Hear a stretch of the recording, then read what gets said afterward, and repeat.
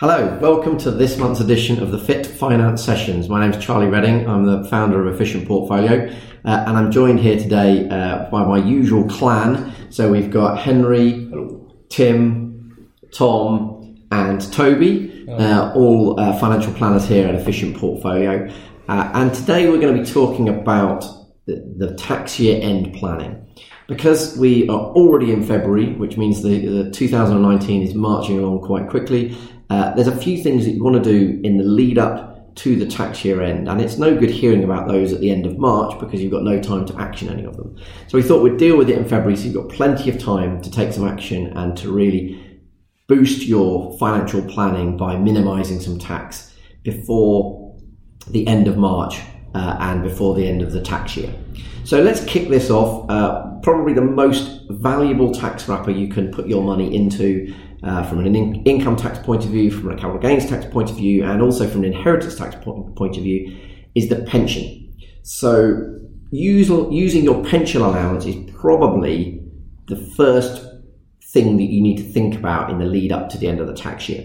But of course, how much can you put into a pension and why is it so valuable? So Tom, do you want to give me a little bit of a rundown as to how much you can put into the pension and just a brief summary of why that allowance is so valuable? Sure. So you can place £40,000 into a pension in any tax year, so long as you have relevant earnings. So if you earn £25,000 a year, you can put £25,000 into a pension, including the tax relief. And effectively, we want to be maximising that each tax year. But there's also, if potentially your spouse is not working, you can also put £3,600 into a pension each year, even if there isn't relevant earnings from employment. Brilliant. And is that so that's the amount that you can put in? Why is it such a valuable allowance? Why should people be putting money into pensions? Effectively, they're getting the tax back that they earned or paid during the year. So if you've paid £10,000 in tax and you pay a pension contribution, you can reclaim that tax. So 20% for basic rate taxpayers. High rate taxpayers can get the 40% back. Generally speaking, if it's a personal contribution, the first 20 will be relief at source and the rest is claimed by their self-assessment. Brilliant. And I suppose it was said by a guy called David Back that it's the only way to pay yourself first. So you're paying yourself before the taxman takes his chunk. So that's, from an income tax point of view, really, really powerful. And I suppose from a capital gains tax point of view and from an inheritance tax point of view, Toby, why is the pension so valuable? So firstly, there's no CGT payable in a pension wrapper, making it really tax efficient. So that means the growth is growing tax free. Yeah, exactly. From an IHT or inheritance tax point of view, there's usually no inheritance tax to pay. Just need to be careful what type of pension it is. Some pensions, retirement annuity contracts, for example, they sometimes pay out into your estate, but things like most of your personal pensions, a SIPP being a good example, they're held in a trust. So therefore it shouldn't form part of your estate for inheritance tax purposes. So both really good reasons to invest in a pension from a tax efficiency point of view. Fantastic. And Henry, does everybody get that £40,000 allowance or does that change for people? Well, yes, everybody gets it provided they've earned £40,000. However, for those who earn a lot more, so for those who earn over £150,000, the allowance can be tapered down, and is tapered down indeed by £1 for every £2 over that limit, to a minimum of £10,000. So if you earn £500,000, you have a limit of £10,000. If you earn £210,000, £10,000, and under 150 it would be 40 or up to your relevant earnings if you earned less than 40. I was going to say the only other thing that I'd mention as well, of course, is that you can carry forward those allowances. So conceivably, you can have a much bigger allowance than £40,000 if you hadn't used it in the preceding 3 years. So you'll always use up your allowance for this year first, but then if you only used £10,000 3 years ago, potentially you've got £30,000 that you could carry forward with that. which is quite useful. I've seen it with business owners quite often. They've got some retained profits in the company. They don't necessarily want to pay themselves as a salary because they're going to end up paying income tax on that. But it's quite a neat way of making a larger contribution to their pension, just drawing it out as an employer's contribution. Fantastic. And I've seen the combining of those two work quite nicely, where you can see that somebody's earning more and more money and they're going to end up soon having an annual allowance of only £10,000. So actually you can use carry forward to make some larger contributions now, in the knowledge that in the future, really, pension contributions are going to be limited to a much smaller amount. And we're certainly seeing a lot of people getting a tax bill as a result of those pension contributions, particularly where they're in final salary pension schemes. They're getting tax bills for contributions that are over that £40,000, and that's something that's catching a few people out. So you'd obviously want to put as much as you can in to utilise that allowance as much as possible. Are there any caveats to that, Tim, in terms of just making sure that you don't put too much into a pension, for example? Yeah, absolutely. I mean, so the biggest restraint on pensions from that perspective is the lifetime allowance. So that's, for the benefit of the listeners, that's excluding your state pension. It's the maximum amount of money in pension monies that you can accrue once you start taking the money out, without incurring significant tax. And that's about £1,030,000 at the moment. So the biggest, in terms of the conversation here today, in terms of trying to put as much money as you can into the pension, using up these allowances prior to the end of the tax year, it'd just be sensible just to sense check, okay, well, what's the total amount that I've got in pensions at the moment? If by putting this amount in, plus the growth that I'm likely to get between now and retirement, am I likely to exceed that figure? It's just a case of being sensible about not creating such a larger problem in the future, really. Okay, fantastic. And if you go over that lifetime allowance, is there, what's the downside of that? Yeah, so there's two different taxes really which will come out to play depending on how you want to take the money out. Any lump sums that you want to take out over and above that £1,030,000, it's the tax at 55%. So I'll make Dick Turpin blush that level. Indeed, yeah, eyebrow raising stuff. And then any income that you take will be 25%. So slightly less punitive, but still nonetheless it's a quarter. It's a quarter of what we're talking about. So. Okay, fantastic. So pensions, it makes complete sense to fund as much as possible in the lead up to the tax year. I think, actually it's been quite apparent that the government is, and the HMRC are less keen on pensions and more keen on alternative tax wrappers. So actually it's likely that 40,000 could get even less in the future. Certainly it's not going up in line with inflation, so actually in real terms it is getting less each year. So it really makes sense to utilise that allowance and see that lifetime allowance as a target, not a limit. But other than pensions, so I'll come back to you, Tom, what should you be doing other than funding your pension in the lead up to the tax year end? Following pensions, then the next allowance we want to use up is the ISA allowance of £20,000 per individual. That's each. So if there's yourself and a spouse, there's £40,000 there that we can be using. We are paying tax on receiving the money and then paying it in, but it's tax free when it's inside the ISA wrapper, both from income tax and capital gains, and therefore can provide a nice income tax free stream in retirement to work alongside the pension. And quite often when I mention ISAs to clients, people will say, oh, well, they just pay really rubbish interest rates. So why would I bother with an ISA? So Henry, maybe, what would you say if somebody said, well, don't ISAs just pay really rubbish interest rates? Certainly, the cash ISAs typically have paid fairly poor interest rates. And in fact, I've seen cash ISAs paying worse interest rates than just general savings accounts. The beauty now of ISAs, they've become a lot more flexible, and so you can move between a cash ISA as was and into an investment ISA very easily, and indeed back into a cash ISA if that suits you at a later date. And of course, once you've got the money invested, the reality is, or the hope is, over the longer term, you should be able to generate much greater returns than the 0.75% that Halifax might be offering you in their cash ISA at the moment. Okay, brilliant. So really it's about getting the money invested and working that much harder for you inside the ISA allowance, so that tax-free growth actually is, you've got a larger amount of growth to benefit from the tax breaks once you get it. That's right. And Toby, what would be the advantage of getting to, Tom said about drawing an income from the ISAs, but when you get to retirement, if you've got money in pensions and money in ISAs, what would be the advantage of that? So it's great to have a combination of both. As we mentioned earlier, your pension would be outside of your estate usually. I'll just caveat that there. Usually be outside of your estate for inheritance tax purposes, whereas your ISA would always be inside your estate for inheritance tax purposes. Your spouse is able to inherit your ISA upon your death, and so they would then inherit that ISA allowance, making it tax efficient when it comes to drawing an income. But ultimately, that ISA would still be in your estate for inheritance tax purposes.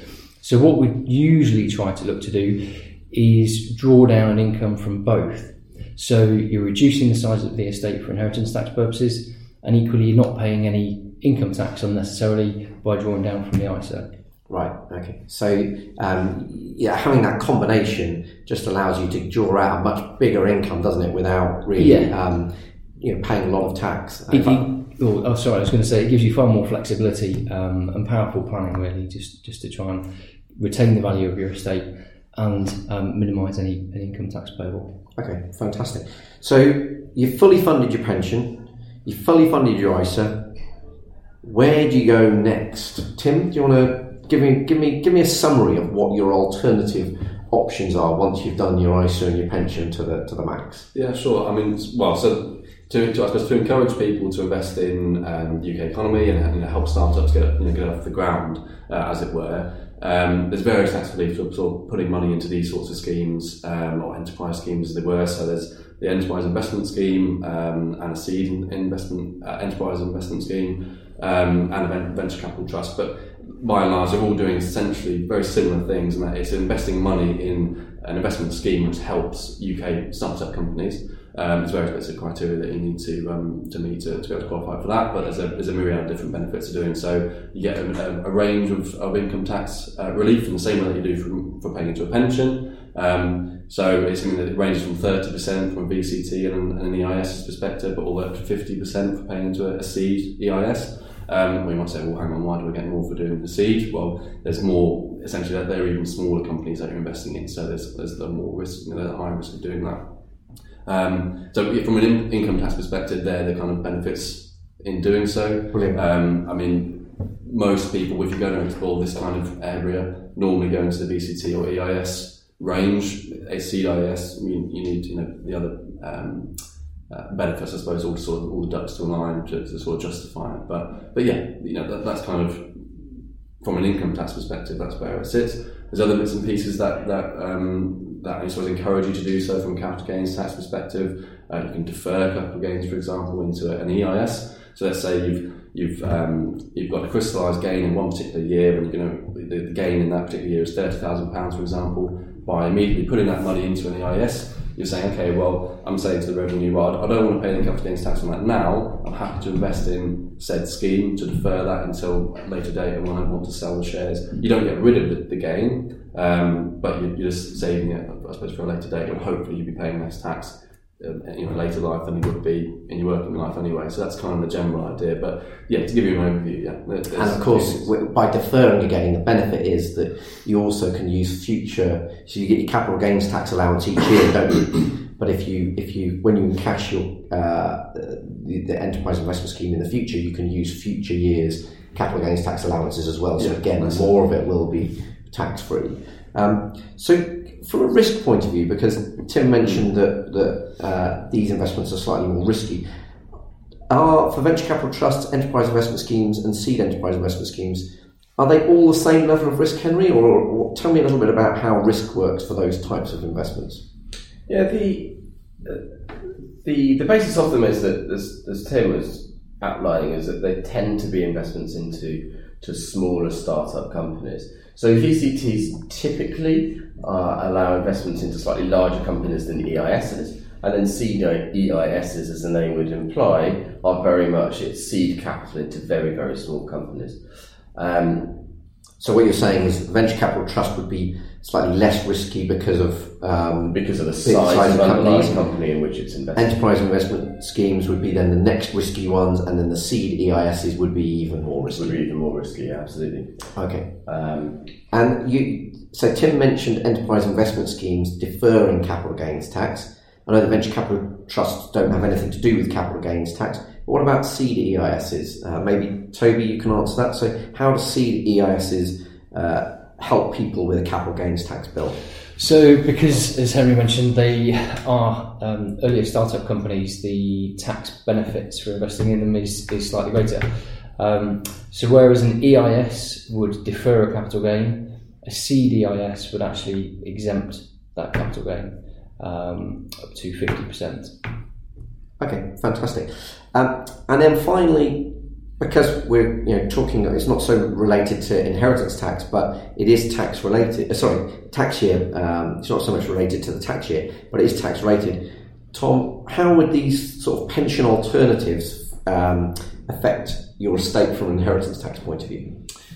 Well, venture capital trusts will stay within the estate. They don't have as great a benefit as EIS and CDEIS, where effectively after 2 years, the value of the investment will leave the estate. It qualifies under the business property relief rules. I think if you're doing it solely for inheritance tax relief, there are other options available to you, but it is an added benefit at the same time. Okay, fantastic. And I suppose finally on this subject of pension alternatives for tax year end planning, are these things something that you could just go to year round and say, I want to drop some money in, or are there any restrictions on how you put money into these sorts of things? Maybe I'll come back to you, Tom. Yeah, quite a few of them. I think if you're thinking about doing it, you need to be planning well in advance. Pensions and ISAs are quite easy to get money into before the end of the tax year. A lot of these investments aren't evergreen, which effectively means they don't raise funds throughout the whole period of the year. They'll generally have a limit set as to how much they're intending to raise, and therefore, if you want to invest in those structures or specific structures, depending on which investment you go into, it's best to be planning ahead of time and being able to diversify and pick and choose rather than being left at the end of the tax year with whatever investment is available and open, which generally speaking, if you're last of the party, you're picking up what's left, not the ones that people didn't want. Yeah, pretty much. Yeah, okay. And then I suppose in the lead up to the tax year end, you've also got your capital gains tax allowance to think about, an allowance that most people don't end up using. Henry, is there any way that people should be thinking about using that allowance to minimise tax in the future? Yeah, for sure. Because if you don't use it, you lose it at the end of the year, and so it makes sense if you can use it to use it. So how would you use it? So the way in which you would do this is you would look to sell part of your portfolio to crystallise profit within that portfolio, and then that means you retain that profit in your portfolio. But of course, once you've sold an investment, then you've got cash. So what do you do with that cash? You can't immediately go back in and buy the old investment that's done very well and that you've sold. So you have two options. One is that you would wait in cash for 30 days and then you would buy back in. Or an alternative, and certainly what we see with a lot of our portfolios, is that you would go into a similar sort of stock or fund. So if you was in a European fund, for example, the Jupiter European Fund comes in a lot of our portfolios, you would sell out of that, move into a European tracker fund, for example. So your portfolio still retains exposure to Europe, and then 30 days later, you reverse the transaction, move out of the tracker and back into the European fund. And that the impact of that capital gains tax harvesting, which obviously, as you mentioned, we do for our clients where they've got portfolios that are liable to capital gains tax, the impact over the long run can be quite significant, isn't it? You know, the amount of tax it saves them if they were to encash the whole thing or make some significant growth in the years ahead. Really can be reduced quite a lot by harvesting each year this capital gains tax allowance, because as we say, most people don't use up that allowance, so using that's really valuable. And then finally, is there anything around capital gains tax with regards to losses that people should be doing in the lead up to the tax year? Effectively, it's in the same way. So if you can crystallise the losses, so this year's been a year where markets have been slightly Less kind. Let's use that one. Then technically you can carry those capital gains losses forward as well. Also, if you've got losses elsewhere in business or whatever it might be, then you can be using those towards tax planning in the future. Okay, fantastic. Could I just chip in there? Just furthering on or moving on from what Tom said, with regards to losses, any losses need to be used. Firstly, they need to be offset in the year that any gains arise, and then they can be carried over. So sometimes it pays dividends to not use your loss in the current tax year and just hold off for a bit, so then you can use it for later planning. Okay, yeah, that's good advice. Good advice. Fantastic. Anything else that people should be thinking about before the end of the tax year? I think we've covered everything, all the bases that I expected to cover.